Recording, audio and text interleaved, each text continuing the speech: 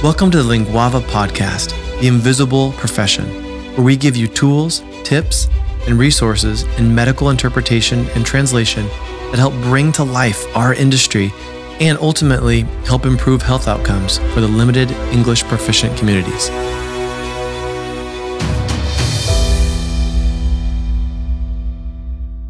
I am extremely grateful and excited to be with Dr. Jeffrey Eisen. And for those of you who don't know yet, Dr. Jeffrey Eisen, I want to give a brief bio on who he is and just share some of his many accolades that he has. He currently is an assistant clinical professor of psychiatry at OHSU. He holds an MBA from Stanford University, as well as has served as a full-time faculty member in the Department of Psychiatry at Harvard Medical School. He has presented nationally on such topics as population health and data analytics approaches for the behavioral health care field, and currently serves as the Chief Medical and Health Integration Officer at Cascadia Behavioral Health Care, which is the largest provider of community-based mental health and substance use treatment services in the state of Oregon. It is an absolute pleasure to have you here on the show, Jeffrey. Thank you for joining us today. And thanks so much for having me. I really appreciate it. Jeffrey, how is COVID-19 impacting our community from a health equity perspective? And what should we be thinking about? Yes, David. So this is one of the most important and critical questions that we need to be asking right now. It is the case that Black and Brown communities are significantly and disproportionately affected by COVID-19. It is true that medically underserved communities are also greatly affected and are the emerging hotspots around COVID-19. And so health equity is being greatly affected, and it's clear that we need to rush personal protective equipment, that's PPE medical supplies, as well as testing and ventilators to these communities to provide the support and relief that they absolutely will need. It is the case that health equity and inequity specifically is incredibly apparent during this difficult time.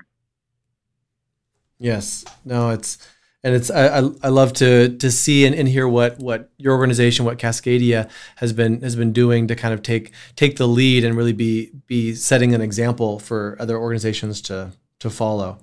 And I think that one of the things that you're touching on too is making sure that as we're creating our COVID-19 task forces and getting everyone organized, is that health equity and understanding that not everyone's starting from the same place, whether that is socioeconomic, race, language barrier, that having to address that at the forefront and not waiting till the last minute to think about that. That is absolutely the case. And we are seeing that more than ever now with the spread of COVID-19 throughout our communities. Cascadia is an organization that is focused on individuals who are typically and often marginalized from traditional avenues of healthcare. And so the health inequities among those we serve are quite significant. And so it really is imperative for us as an organization to address those needs as we think about prevention and preparedness around COVID-19.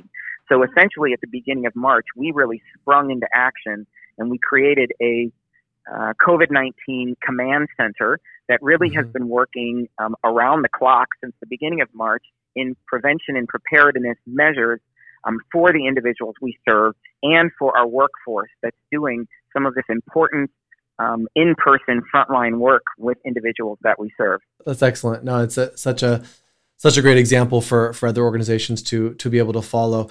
So on a similar note, as we're talking about health equity, what have you seen and what would you recommend from a language access perspective so that we are addressing the limited English proficient community during this time and making sure that they are getting the same information and same healthcare access during COVID-19?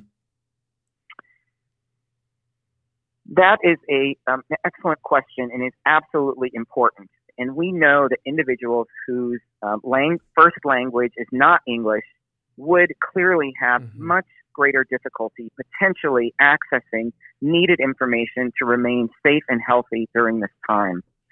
So there are a few different approaches around this. The first is to emphasize the important need for written documentation that is translated into various languages. That is of utmost importance. And so I know that Multnomah County Department of Public Health and the Oregon Health Authority have done some of that. We have taken as much of that work as we can and actually placed that on our internal website that our staff members can use with our clients so that we have that available information. So first and foremost, that's really important. I also think that collaborating with an organization like yours with regard to the use of interpreter services during this time and to have creative ways to maintain interpretive services even during a time when in-person work can happen less often is obviously a really important factor here.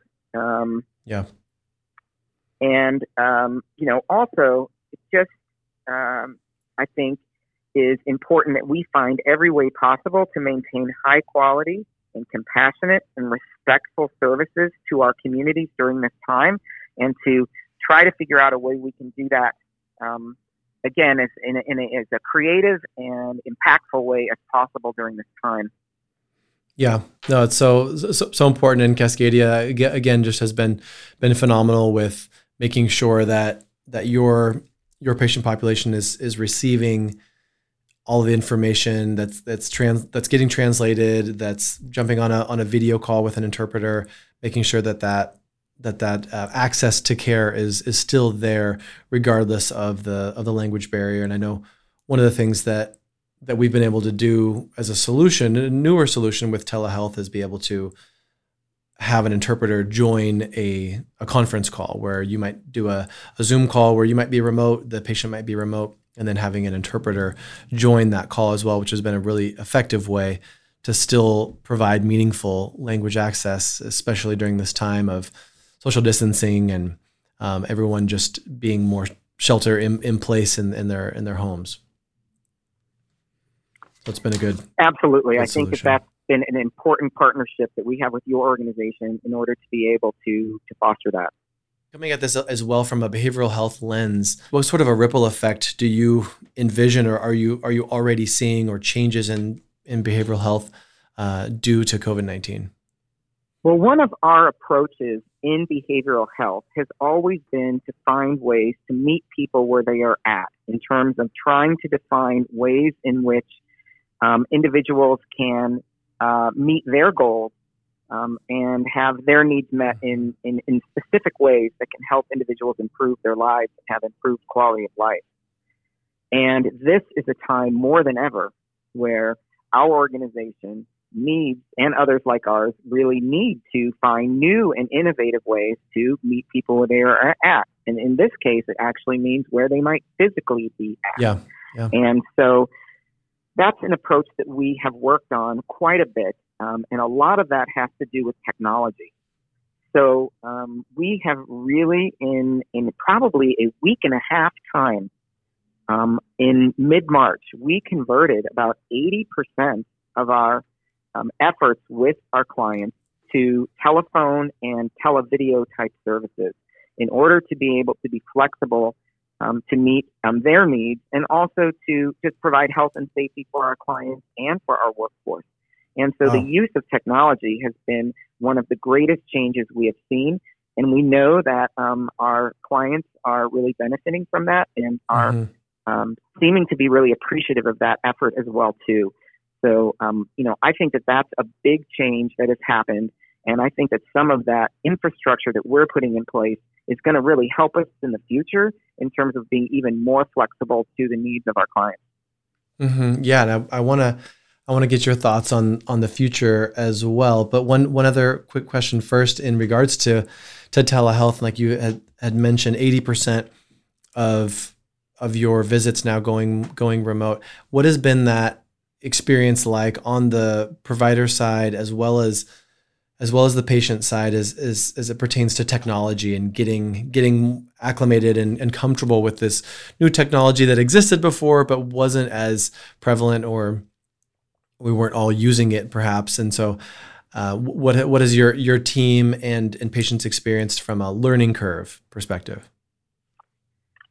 So the learning curve is significant for both our workforce and for our clients.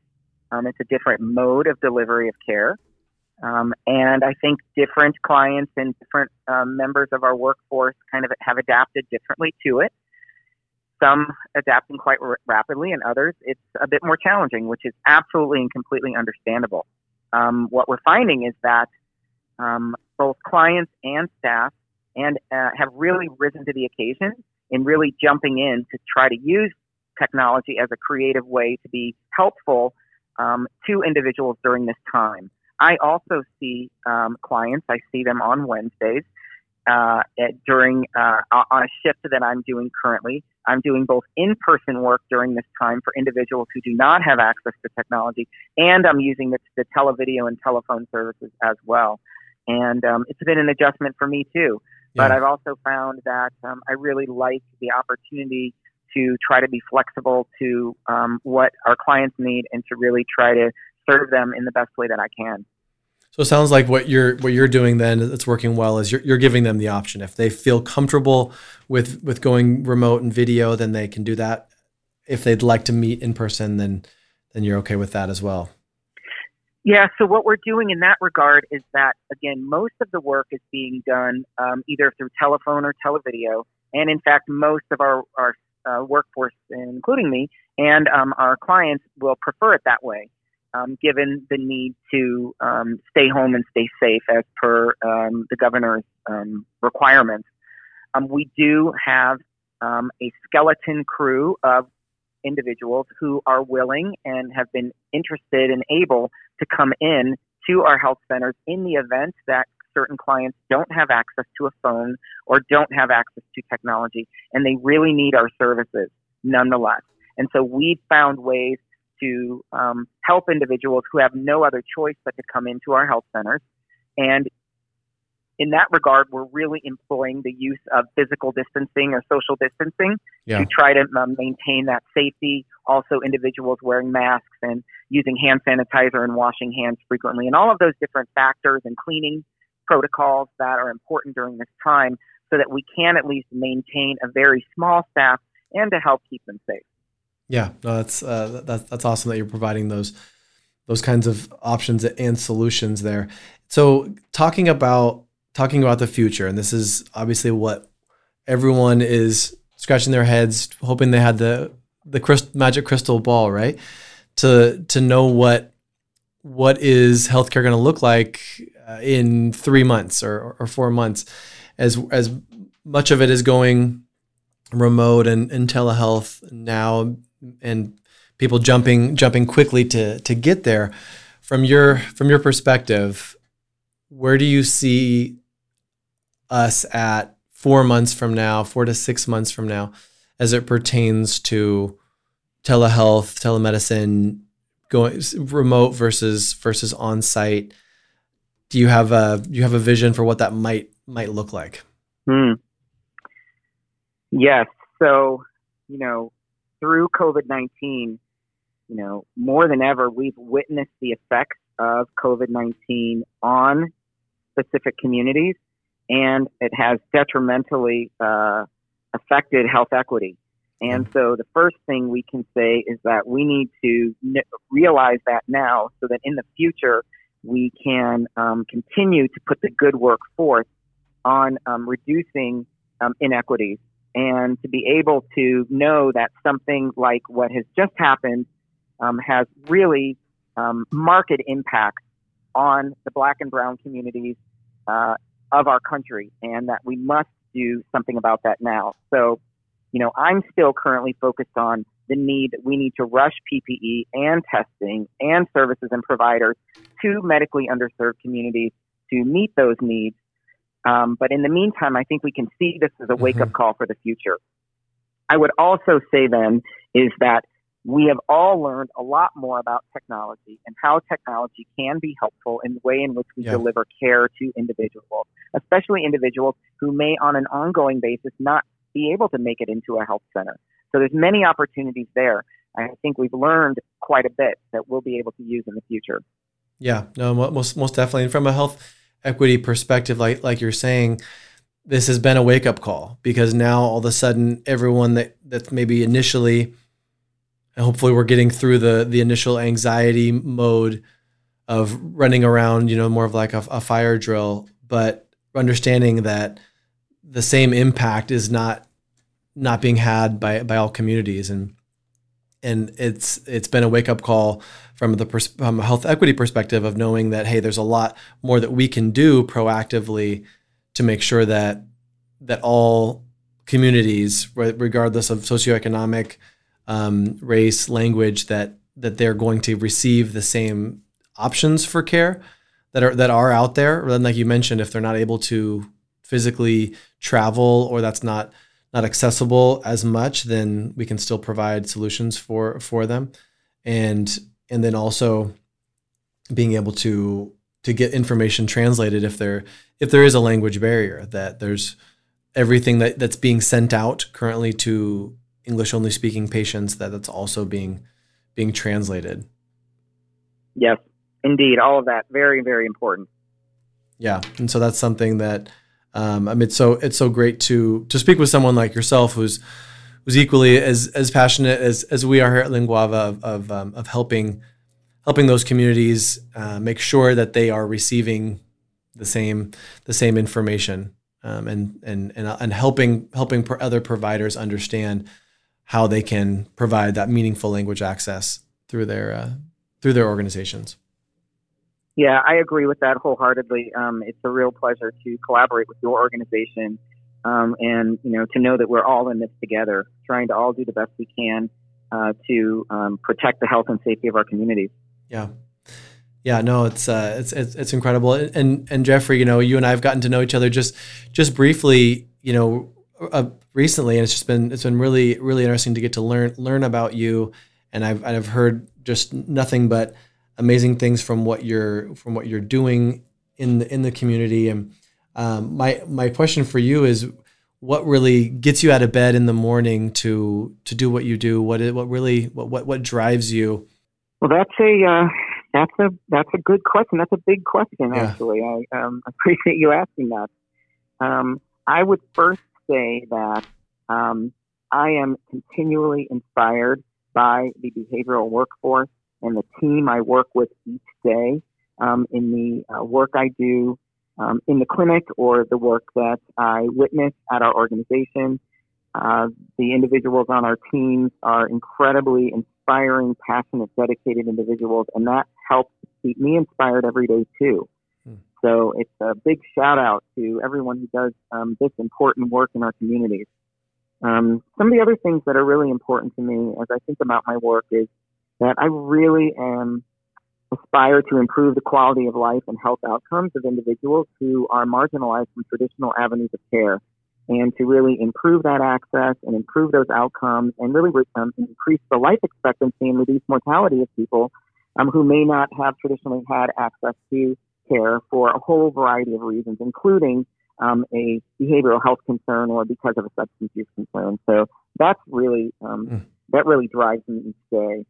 And then I suppose lastly, I'd say that I find it important for me to do this work to really inform policy and to inform legislation, so that I can help among a group of others, with a group of others, to create change and improvements in our broader healthcare system. I think that this is a really important time, more than ever, for all of us to work with our legislators and really think about the ways that we can prioritize the importance of healthcare for everyone in our community. On that topic of policy and legislation, what questions should other medical providers or just community at large be asking ourselves as far as how we can help create and promote change there as it pertains to health equity? There are pieces of legislature here in the state of Oregon that are very important for individuals with behavioral health and substance use concerns. And those issues are squarely at the center of the topics that we talk about today in our communities, and that the media covers as well too. So now is a better time than ever to reach out to our legislators to express support for initiatives that support the needs of individuals from a behavioral health or substance use treatment standpoint. There are two pieces of legislature that are currently on hold with the legislature in Salem right now. When the legislature stalled most recently due to the cap and trade bill that led to Republican walkout and a lot of divisiveness between the parties, that really stalled a lot of other bills, including very important health care bills. One of which is one that supports certified community behavioral health centers, or CCBHCs. That's some really important funding that has transformed the way that we're able to deliver care to communities.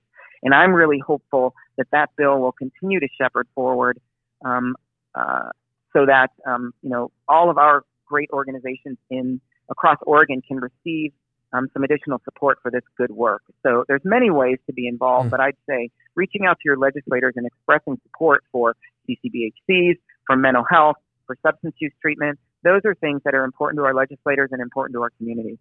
I love that. It's so good to have someone like yourself being able to encourage the community at large to speak up and get involved with our legislators, because that's how we're going to have larger change, right? Right. Exactly. Excellent. And Jeffrey, for people that want to be able to reach out to you or have questions for you, or maybe want to have you speak at an upcoming virtual event right now, or join them on a podcast, what's the best way to get in touch with you?